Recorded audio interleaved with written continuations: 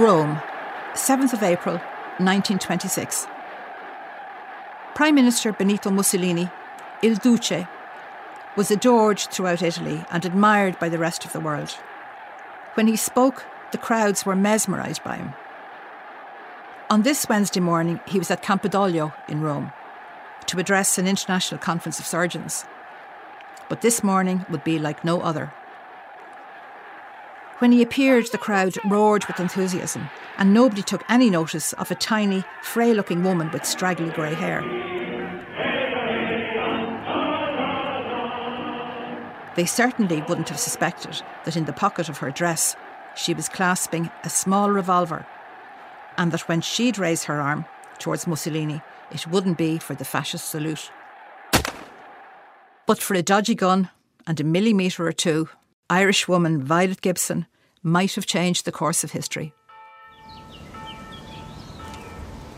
It's early spring and I'm here under the shadow of the Certosa Monastery, about 5 miles beyond the walls of Lucca in Tuscany. Today is a beautiful day, but it's very windy and dry. My sister Ailish and brother-in-law Marco are pruning the vines and preparing for next year's growth.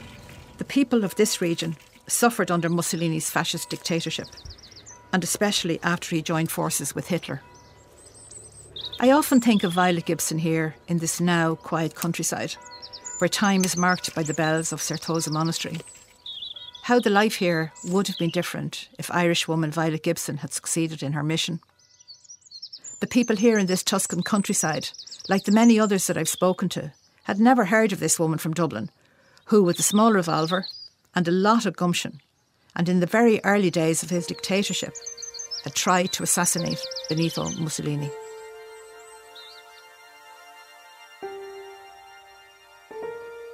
Nearly 140 years after Violet's birth, I meet Frances Donor Saunders, author of the book The Woman Who Shot Mussolini, who also became fascinated with Violet's story when she first heard about her. It was always startling to me that she, having summoned up this enormous amount of courage to go to Rome and aim a gun at Mussolini with the intention of assassinating him, that she had been written out of history, and I was puzzled.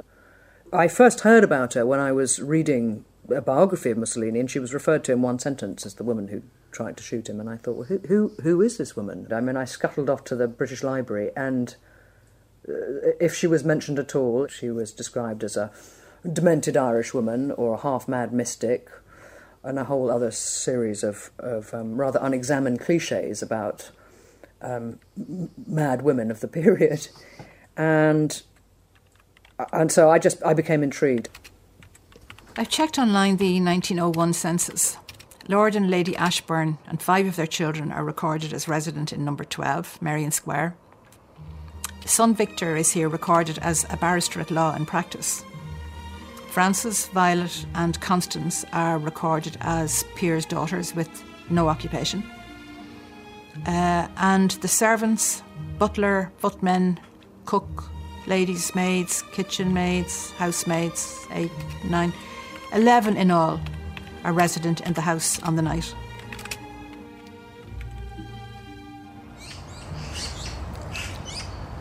I'm in Merrion Square in fashionable Georgian Dublin, and I'm on my way to number 12, where Violet was born in 1876. She was one of 8 children, and she acquired her title, the Honourable Violet Albina Gibson, at the age of 9, when her father was made Lord Chancellor of Ireland.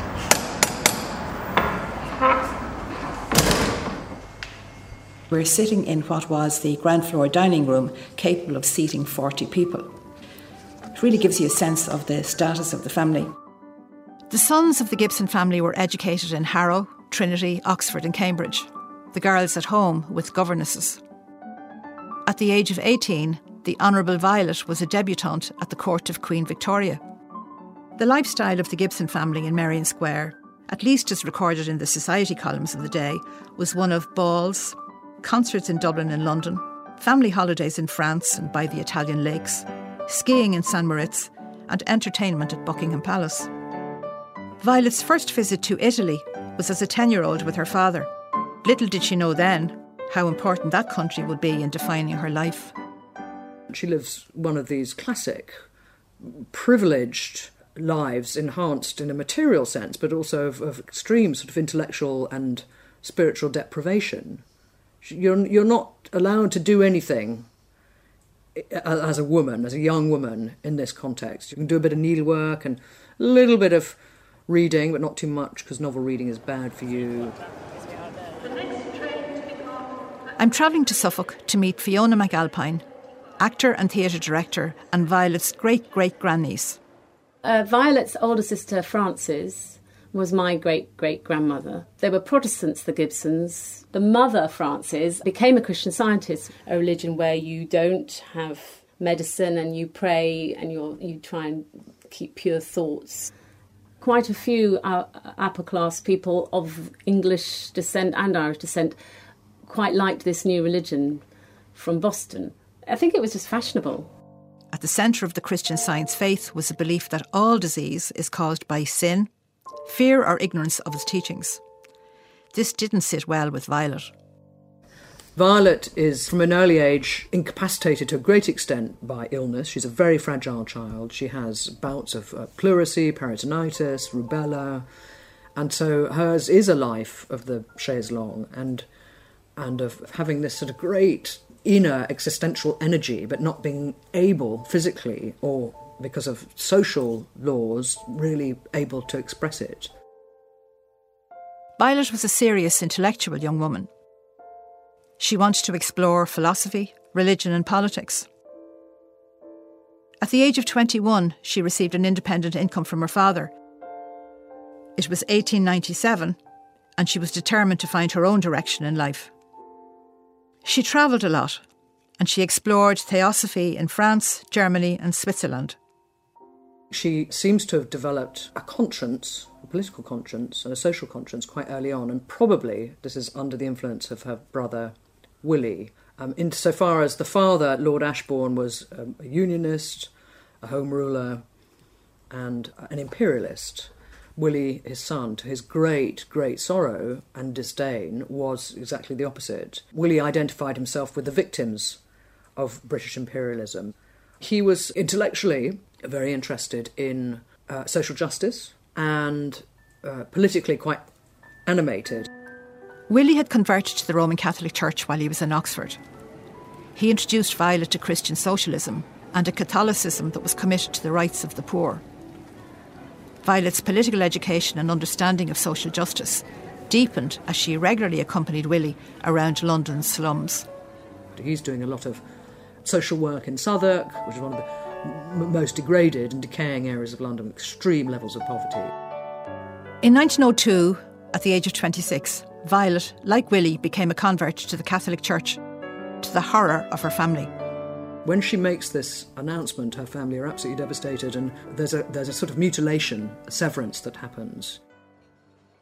Violet moved to Chelsea, a very insalubrious area at the time, and she explored the bohemian life. She fell in love, and she became engaged to an artist. She begins to develop a private life away from the entanglements of family and the expectations that her family and her class would have of her. And I suspect this is probably the happiest period of her life. 1 year later, her fiancé died suddenly. She'd only recently lost a brother and a sister-in-law.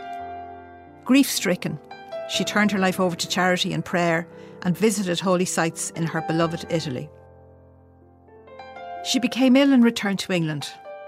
6 times in the year, she was ill with the fever. The doctors diagnosed influenza or suggested a nervous disorder called hysteria. She moved to Devon and there frequented Buckfast Abbey, where she found some peace after all this turmoil and loss. She met Enid Dinnis, a novelist, also a convert to Catholicism, who became her closest and her most faithful friend.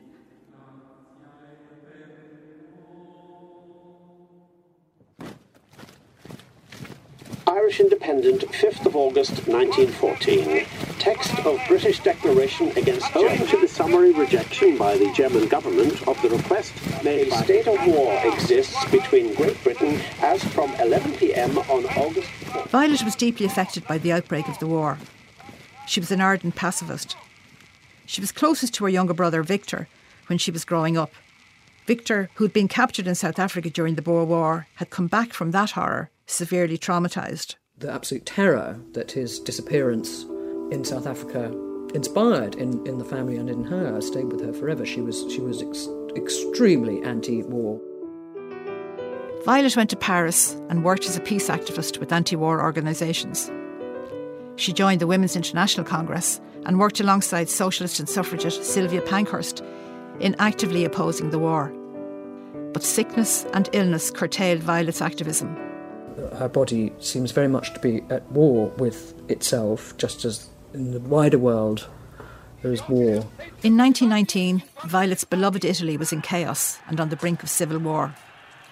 Mussolini had formed the Fascist Party, and his black-shirted paramilitary squads were using brutal violence to break workers' strikes. She's living on her own in Kensington at this point. She's really in a period of deep, deep seclusion, partly, I imagine, through physical recovery. And her mind now seems to become very embattled. You know, many, many demons start to run amok, and she comes to the point of a really serious nervous crisis, which has been induced, I would suggest, by a very specific event, which is the sudden death of her beloved brother Victor. And Violet's reaction to this was to go really quite sort of bonkers. She goes and attacks somebody in South Kensington who she possibly thought was an intruder. It's not clear, but she does draw a knife. She's kind of lost it at this point. She's overwhelmed with grief and shock and the sheer exhaustion of her long years of physical illness. And she's committed.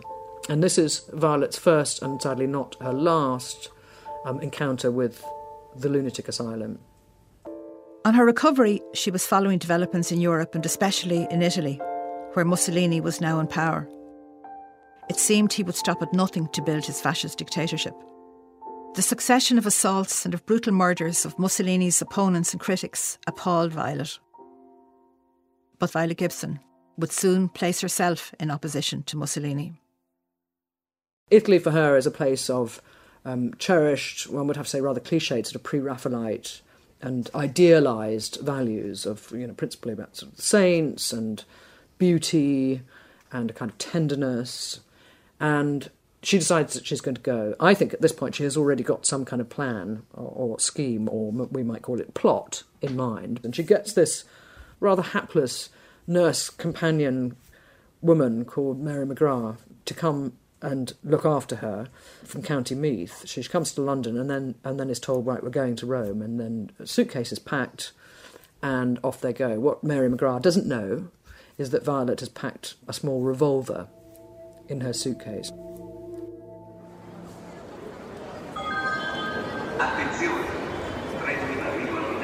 I've arranged to meet my sister Ailish in Rome so that we can visit the Italian State Archives, where she will act as my translator.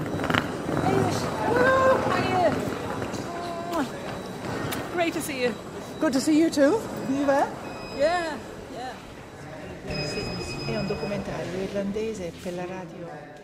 We meet Dr. Martelli, the director of the Central Archives of the State, who tells us about the extensive archive that they hold pertaining to Violet Gibson. We begin to collect the file boxes that we've ordered in advance. I can't believe the number of boxes and boxes that we have, and the amount of documentation that's in each of them. For somebody who's so unknown in our history, it's incredible, isn't it? It's going to take us ages. There are boxes and boxes of files with hundreds of documents in each. There are witness statements, police reports, reports of Violet's connections with anarchists, Irish nationalists, Catholic dissidents. OK, let me tell you what this says here. This is the official statement. Il comunicato ufficiale. It says, la donna sottratta a stento. This is Mussolini's signature here. The statement he gave to the police.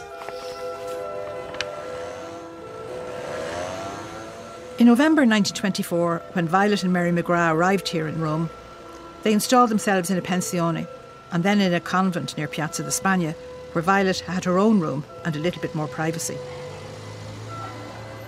She started going on excursions without McGrath, coming here to Trastevere, for centuries a working-class district populated by immigrants. and considered by the guidebooks to be the vilest and most dangerous place in Rome. Violet spent a lot of time here amongst Rome's poorest. She seems to have attached herself to a group of Catholic socialists who were in opposition to Mussolini, and I'm sure this is one of Violet's motivations for going to Rome. She didn't like Mussolini at all. She felt that he was trampling on not just the idealised historical Italy that she was so enamoured of, but also on the cherished political and social freedoms and liberties that she felt liberal Italy had promoted and safeguarded, and these were now being torn down. To be an opponent of Mussolini's was a dangerous business.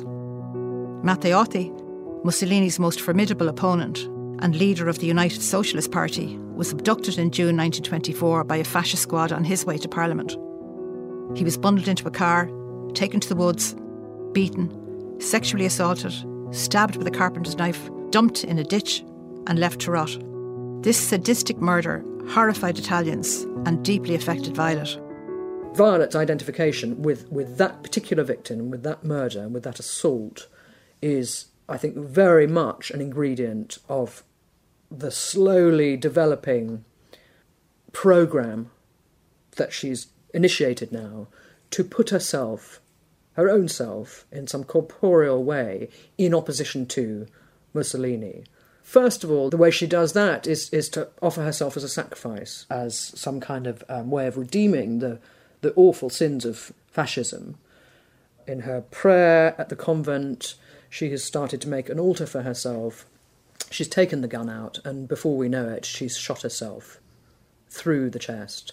She's a bad shot, poor Violet. At least she is at this point, because she doesn't succeed. And she slumps to the ground, but she's by no means dead. This bullet, by some miracle, has sort of rattled around her rib cage and come out the other side. The nuns are banging on the door, and poor Mary McGrath has no idea that Violet had a pistol. Comes in distraught, and a doctor is called.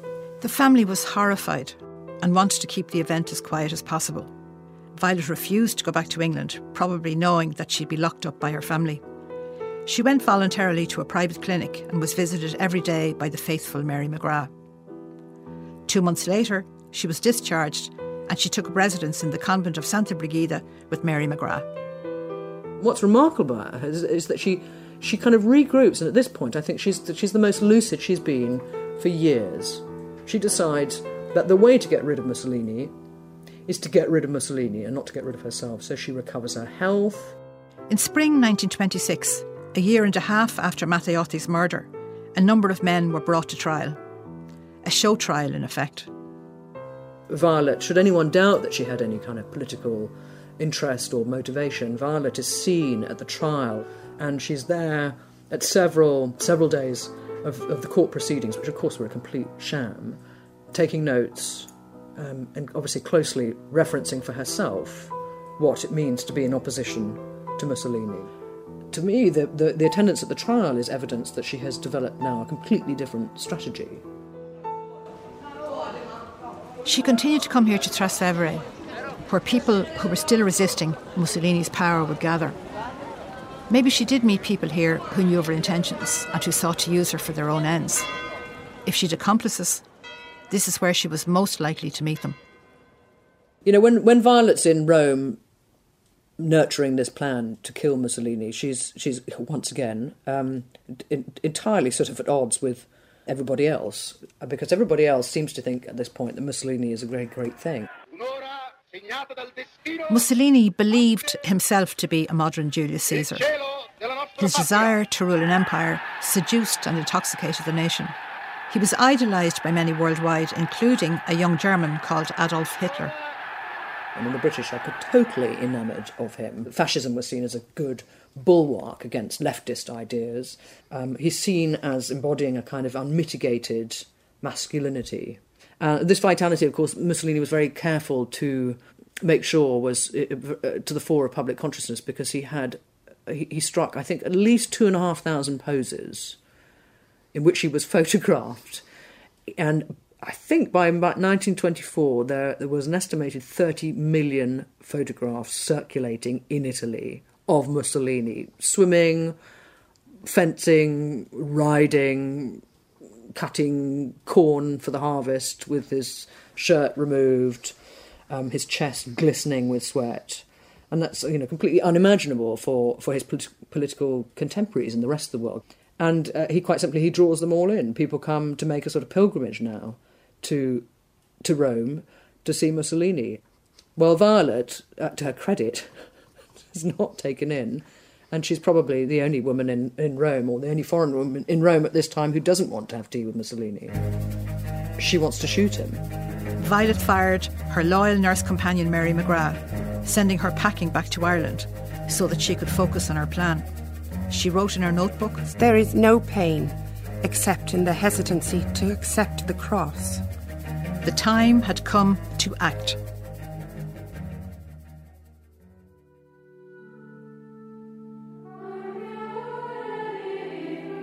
I've just attended Vespers of the convent of Santa Brigida, and it was from here that the frail, shabbily dressed 50-year-old, white-haired Violet set out on that sunny morning of the 7th of April, 1926, to shoot Mussolini. She was up early, had got Mass in the little chapel, and had breakfast before walking down to Via Nomentana to begin her very long journey to Palazzo del Littorio and the fascist party headquarters on the other side of Rome. Mussolini wasn't due to appear there until the afternoon. I've been retracing Violet's steps from the convent, and it's taking me nearly an hour, walking briskly, to arrive here at Campidoglio. Violet was passing Campidoglio and saw a crowd gathering. "Is the king here?" she inquired, and to her surprise she was told Mussolini was there. While this wasn't exactly what she'd anticipated, she realised she must now put her plan into action. The place was dotted with the secret police, but that wasn't unusual. I'm standing here at Palazzo del Conservatori, standing at the lamppost in the exact spot where Violet took aim and shot Il Duce. The little 5 foot 1 inch bespectacled Violet had edged her way into the crowd, more anxious than any to get to a good position. The adoring crowds roared when Mussolini appeared after his speech to the International Congress of Surgeons and made his way towards the Black Lancia, its engine running. She raised her arm, holding it steady as she had practiced many times. She shot him at point-blank range. But as she did, he slightly turned his head towards the students who had just burst into a chorus of Giovenza, the fascist hymn. He staggered backwards, his hand clasping his face. Blood poured through his fingers, but he was still on his feet. He looked up astonished. His eyes settled on Violet, who was also astonished. She fired again, click, but nothing happened. The bullet had stuck in the chamber.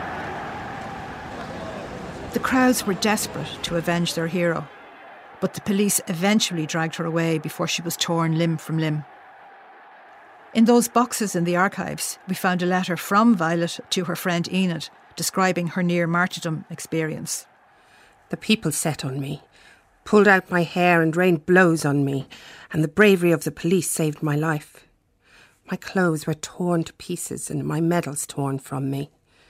But interiorly, I was transformed to another level that had nothing to do with politics. And without any great effort on my part, my heart was filled with sweetness and a great love.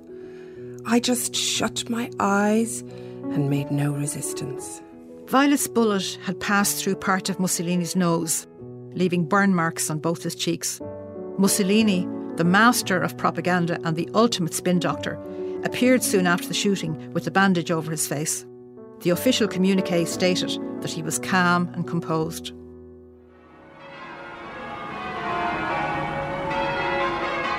Word of Violet's assassination attempt spread like wildfire. Pope Pius XI sent a cardinal to tell Mussolini that he was clearly protected by God and that Te Deum ceremonies were being held throughout Italy to celebrate Mussolini's miraculous escape. Black-shirt squads went on the rampage, burning the printing presses of the non-fascist newspapers. Communists and foreigners were attacked. Newspapers up and down the country headlined, "Our glorious Il Duce saved. Il Duce shot by a foreign woman.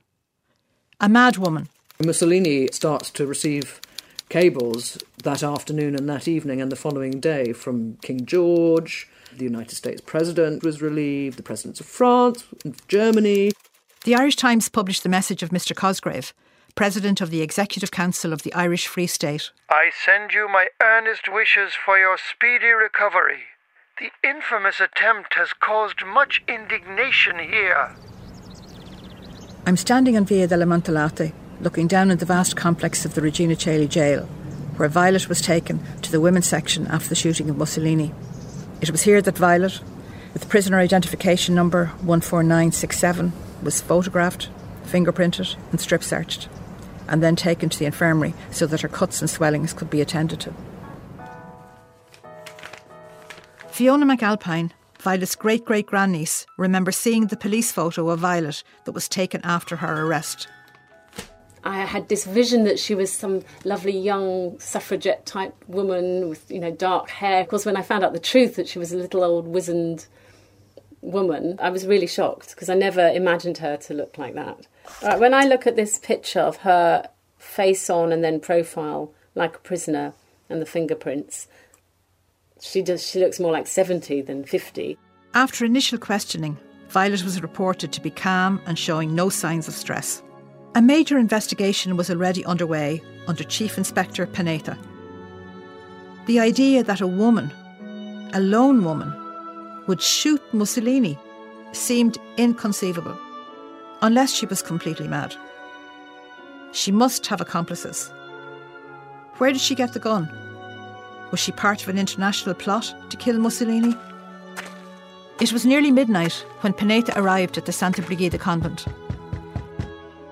The nuns said she'd been a quiet, discreet guest and thought that she'd been involved in a charitable mission. But the Mother Superior said that Violet had told her that she was engaged in a mysterious undertaking and that 4 people had been in favour of her plan. She reported Violet as saying, I have been called to undertake a very great mission, upon whose outcome depends the destiny of many tortured souls. The Mother Superior emphasised that no one could possibly imagine that Violet was capable of attacking anybody. When they questioned her, you've just shot Mussolini, she says, who? Mussolini? Me?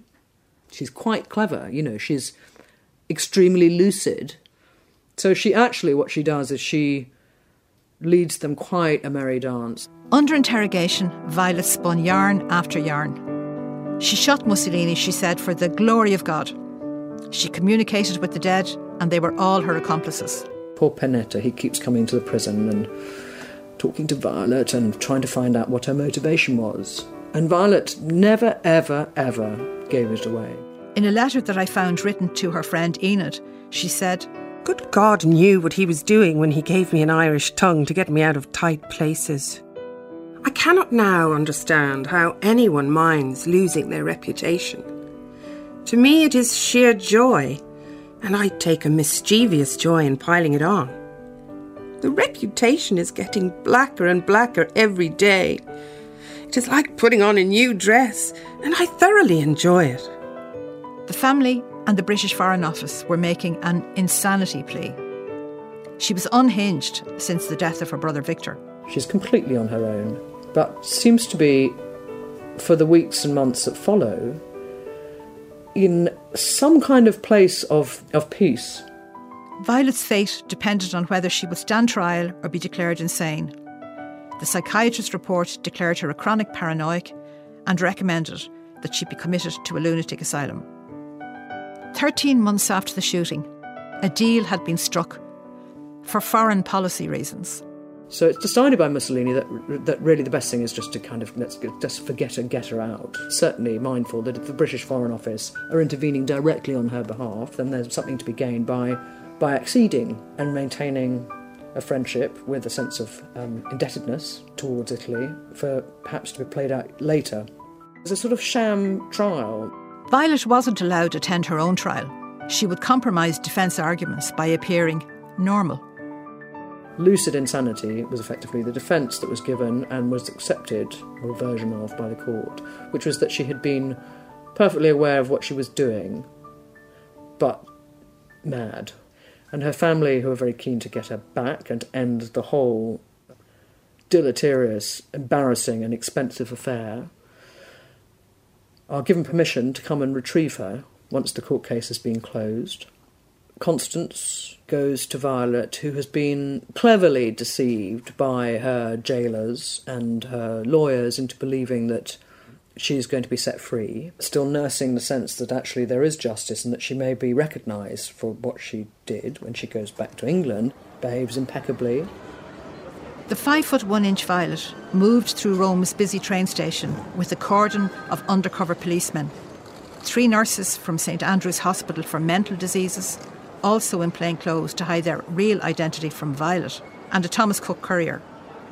Donutted by this group of people, she is hustled very quietly and conspiratorially onto a train, and she's looking forward to her freedom. On arrival in Victoria Station, they took a cab. It was very dark. Violet probably thought that they were going to the family home in Grosvenor Crescent, but the cab continued on to Harley Street. 2 doctors took a few minutes to examine her and signed the papers to say that she was insane and to have her committed. It was nearly midnight.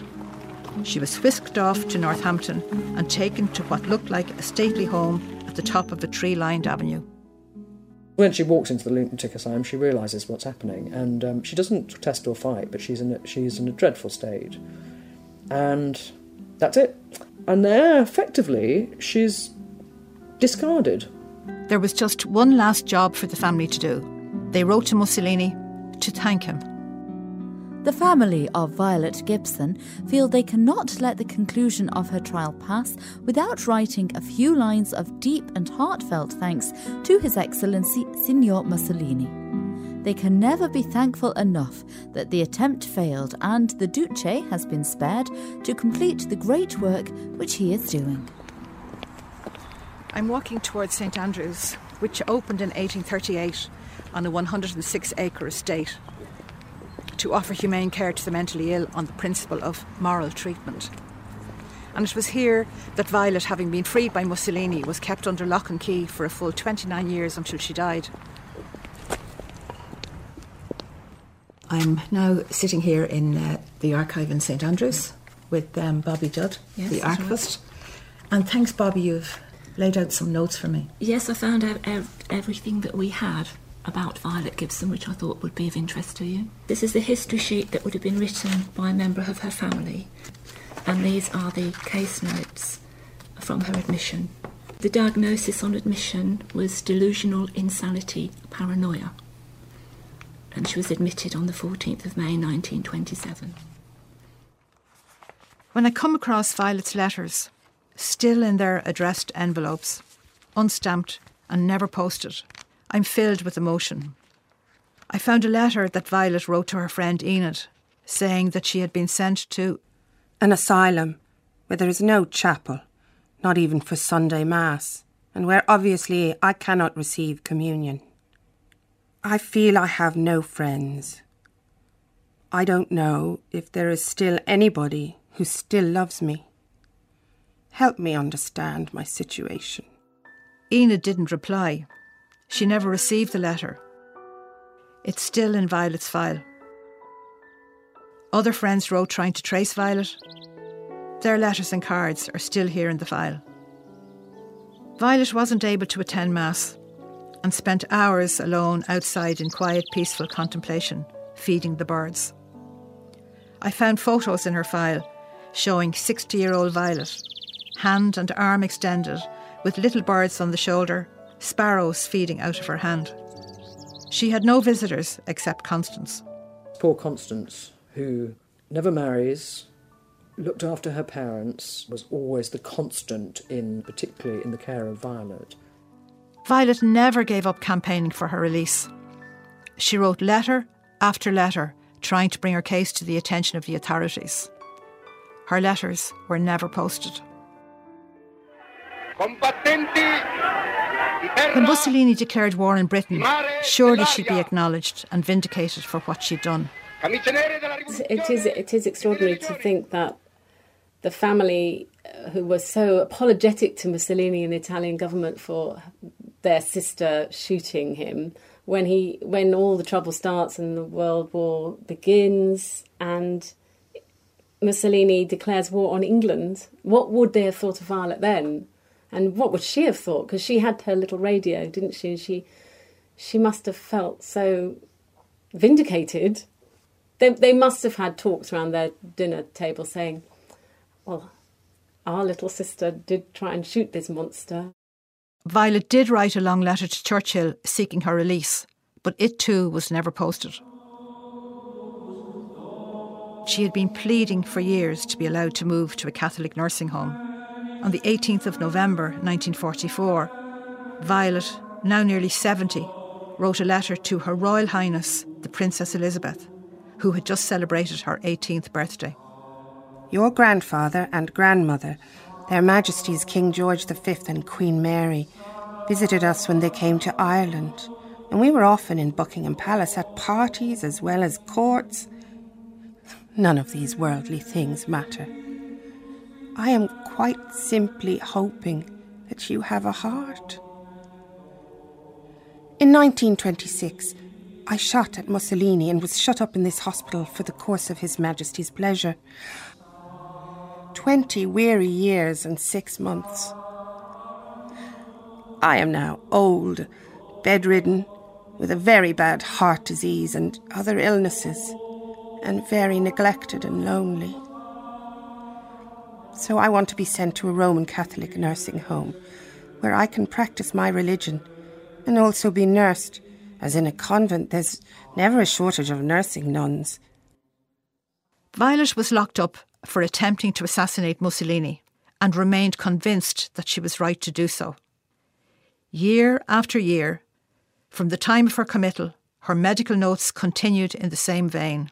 Delusional. She remains grandiose in her outlook. She is exalted. Perverted in her judgment. There is no change in her condition. Still delusional. There came a point where in the early 50s, a new doctor on the rounds would write in his notes on Violet that she's now delusional because she says she tried to kill Mussolini. Nobody believes her. There's nobody left in the lunatic asylum after 30 years who knows that that was her story, that that's actually what she did do. On the 2nd of May, 1956, the last entry is made in the medical record of 80-year-old Violet, the Honourable Violet Albina Gibson. Patient passed away at 12:45 p.m. There was no public announcement of Violet's death. No family member or friend attended her funeral. And the last document in Violet's file, where a doctor writes to her nephew, Lord Ashbourne, to say that fortunately she did not have much suffering and her passing was a peaceful one. And he concluded there were no matters outstanding with the accounting department. As the audit of a life, I find that a little bit sad, really. This is the last will and testament of me, the Honourable Violet Gibson, spinster. I read Violet's will. She wanted to be buried in the Catholic part of St Andrews. She left money for her requiem mass in the cathedral and sums of money and gifts for the monks, the priests and the friends who had shown her great kindness in her life. So in the end, all of her desires were directed towards acknowledging the comfort, I guess, that she'd received from the religion that she'd found. It gave her something, a kind of form of attachment, the only form of attachment that she had. There was no requiem mass in the cathedral. 58 years later, I'm at Kingsthorpe Cemetery with Irish historian Peter Mulligan of Northampton. We're standing in a place where memories grow out of the grass. In this graveyard, there are hundreds of Irish people buried, and Violet Gibson is part of the Irish diaspora in this graveyard. I don't know if you knew she left £100 in 1956 for a headstone. Well, that is something. I think she's probably been pushed to the side of history. She's half forgotten. We stand looking at the gravestone, a cross in grey quarry stone, the cheapest material. It says Violet Gibson, 1876 to 1956. Full stop. Obviously, the Ashbourne family, we're not going to say Violet Gibson, the woman who shot Mussolini. But that comma just speaks, volumes. Between that comma and the date she was born and the date she died seems to be kind of like this huge sort of story that's just been, completely elided. This is a woman who history has stripped of all her dignity. She exists as a series of really dreadful cliches in a number of texts, books that refuse her any kind of humanity. She's just a stereotype of crazy Irish spinster. I had asked Peter if he could stop at a florist's or a garden centre as we drove from Northampton to Kingsthorpe. There were no violets available, but before leaving the cemetery, we placed a red and a yellow rose on Violet's grave.